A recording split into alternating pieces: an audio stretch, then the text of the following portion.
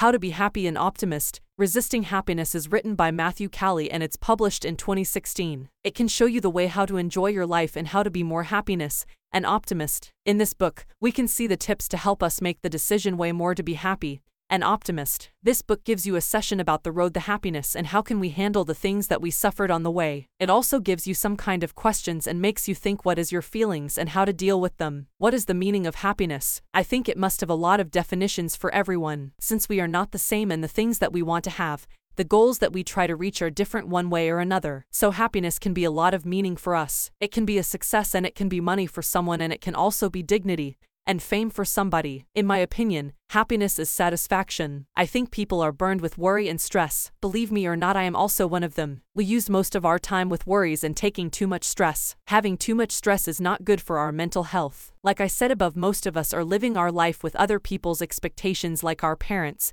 family or siblings. If we have been failed to their expectation, we feel like we are not good enough, and in some cases, some of the people in our societies tell us we are not good enough and we don't deserve to be happy. It's not right. This is our life and the other doesn't have the right to judge us. If you are feeling unsatisfied and worried about something, you need to read this Resisting Happiness book. Is happiness just a short time? I am also wants to be the one who thinks happiness is just a short time, and even though happiness is close by, I was still worried about the future before I read this book. After I read Resisting Happiness, I feel like the load on my shoulders are lifted, and I start to learn that we can create our happiness. We need to live our life to the fullest, since happy times or sad times are just a period that can make us stronger. In this, the author teaches us how to deal with our emotions and how to get true happiness. The best 3 things I got from this book is: money is not everything in our lives and we can't buy happiness with money. Try to spend more time with yourself. Fill your surroundings with the people who truly care about you. Lesson 1. Money is not everything. Most people think money can make us happy, and sometimes they even mention that as a second god. Most of the time it can be right, but we can just buy the short-time happiness with money. Let me tell you an example. If you have a lot of money and you can buy whatever you want in the blink of an eye, but you won't get satisfied with your action and you also don't know these things are necessary for you. If they are not, then you just waste your money. Maybe you like those things when you are shopping, and when you get home you aren't interested in those things anymore. So you think you got the feeling happy when you are shopping, and after you came back the happiness disappeared in a short period. Lesson 2. Try to spend more time with yourself. This fact is hard to do because we are living in the 21st century where technology is more developing day by day. If you think you are spending your time with a smartphone and laying in your bed means spending the with yourself is right, then let me tell you it's a big wrong, because you are still communicating with others through a smartphone. I am not saying that developing technology is bad,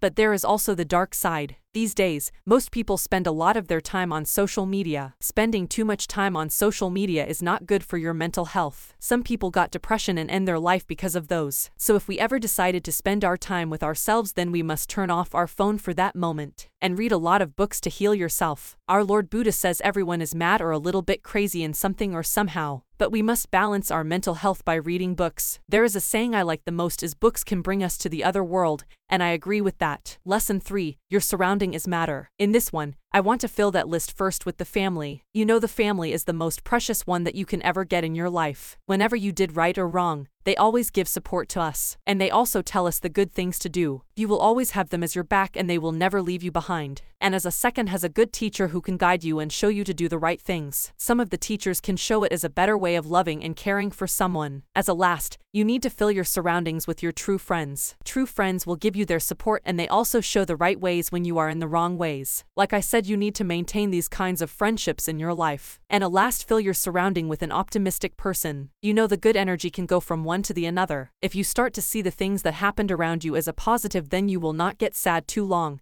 and it can also relieve your stress. Conclusion. Life is a long journey. We need to live our lives in every moment to the fullest, since we don't know what will happen the next day. So we need to enjoy every day in this world even though we think we are not good enough. You can try your best and the rest you need to leave at God's hand. Life is a long journey and we need to live our lives in every moment to the fullest, since we don't know what will happen the next day. The perspective of the life changing, and the purpose of life, and how to be a better person, how to overcome the insecurity and anxiety, how to control our mental health.